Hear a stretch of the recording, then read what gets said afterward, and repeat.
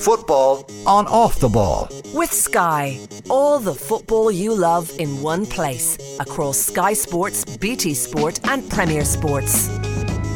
I'm joined by Martin Lipton of the Sun newspaper in the UK to look at another disappointing defeat for the English team. But Martin, a brave exit in the quarterfinals, does it feel any better than maybe a meek one in the semi-finals? Well, not entirely, no, but the performance was pretty good, wasn't it? They were, I think, marginally the better of two excellent teams. Small details, as is often the case in proper matches. It's how it's supposed to be. If you don't take your chances, you probably deserve to go home. But I think in performance-wise, that's the best England have played in a big game against a big team for quite some time. Yeah, a Southgate side really battling all up fronts and taking on who are the defending world champions. What part of the performance were you happiest with most? Well, I think there was no real weakness, apart from the first 15 minutes when they were slightly slow. I think that Shaw was struggling early on, but he got a grip.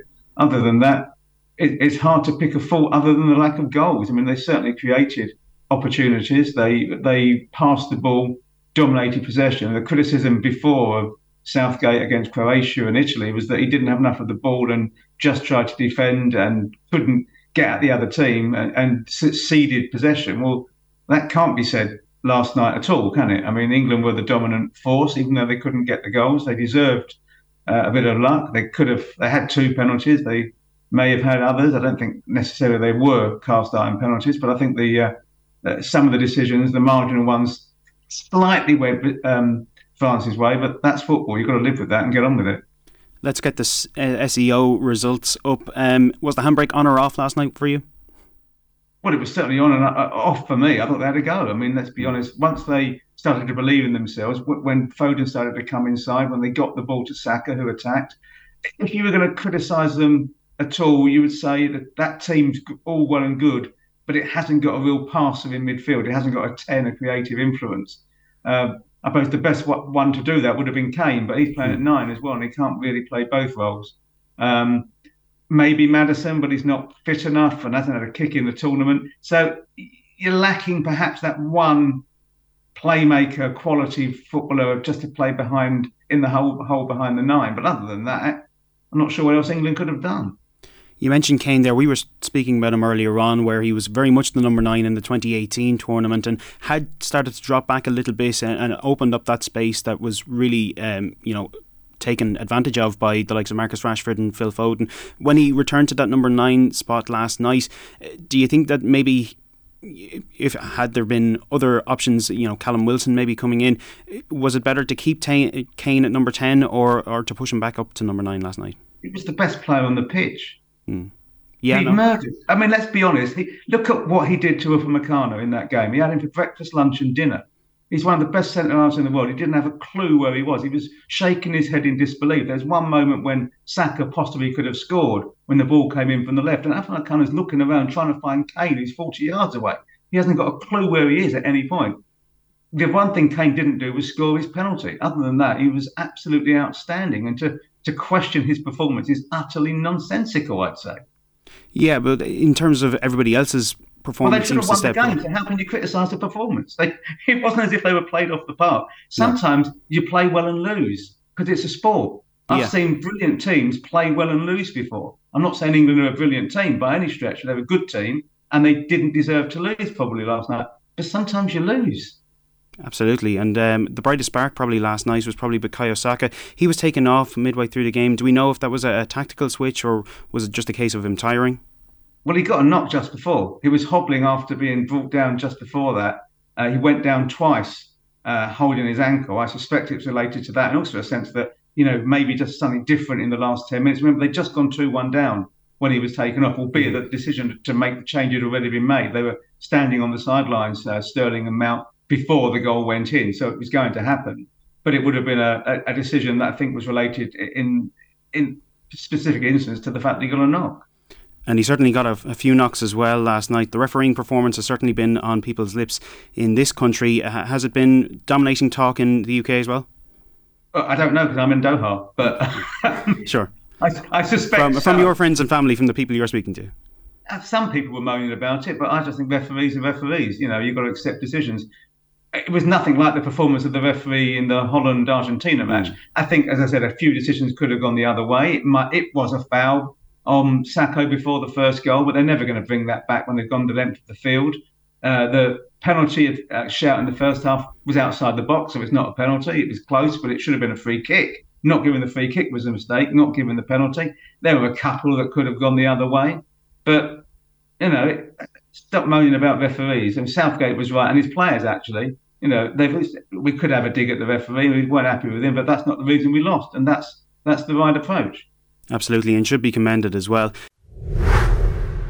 Off the ball. Second biggest cheer was when Ronaldo warmed up. The biggest cheer was when Ronaldo came on the pitch. There is still this fixation of Ronaldo is coming onto the pitch, and he buys into Subscribe now to the OTB Football Podcast stream wherever you get your podcasts, and download the OTB Sports app. All the talk, of course, coming into it was Kyle Walker versus Kylian Mbappe. Kyle Walker certainly stood up to the test last night. Oh, he was excellent, wasn't he? I mean, he had one run on him in the second half. Other than that, I would imagine that's the least influential Mbappe's been at any game so far or yet to come in the tournament. And that's an indication of how well Kyle Walker played. The only problem with it, of course, is that he was so determined to stop Mbappe that he didn't really get forward. But you can't have 14 players on the pitch. You've got to play certain roles and against certain players. And that was the right role. The criticism, if Southgate had gone 5 at the back and played only 2 up, it would have been, he's too negative. And he plays with the back 4, he plays with 3 attackers, and he's still accused. I mean, I don't think he can win sometimes.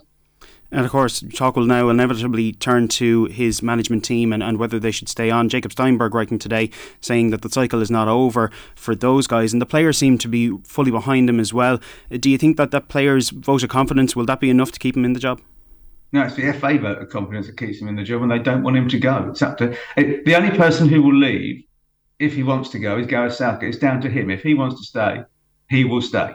There's no one at the FA who wants him to go, no one in the team that wants him to go. I don't think there's that many, even in the media, who want him to go. There'll be 1 or 2, because there always are. There'll be some fans who'll moan about it. But certainly nobody in that squad wants him out. And I said the suits, as it were, at Wembley, can't think of anyone they'd rather have in charge of the team. And I think given what he's done over the last 6 years, that's absolutely right. And just finally, Harry Kane's performance, you mentioned he was probably one of the better players on the park last night.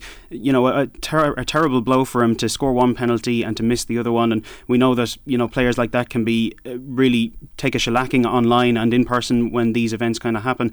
Do you think that he'll have the mental fortitude now to take that back into, because his Spurs season will start out very quickly again?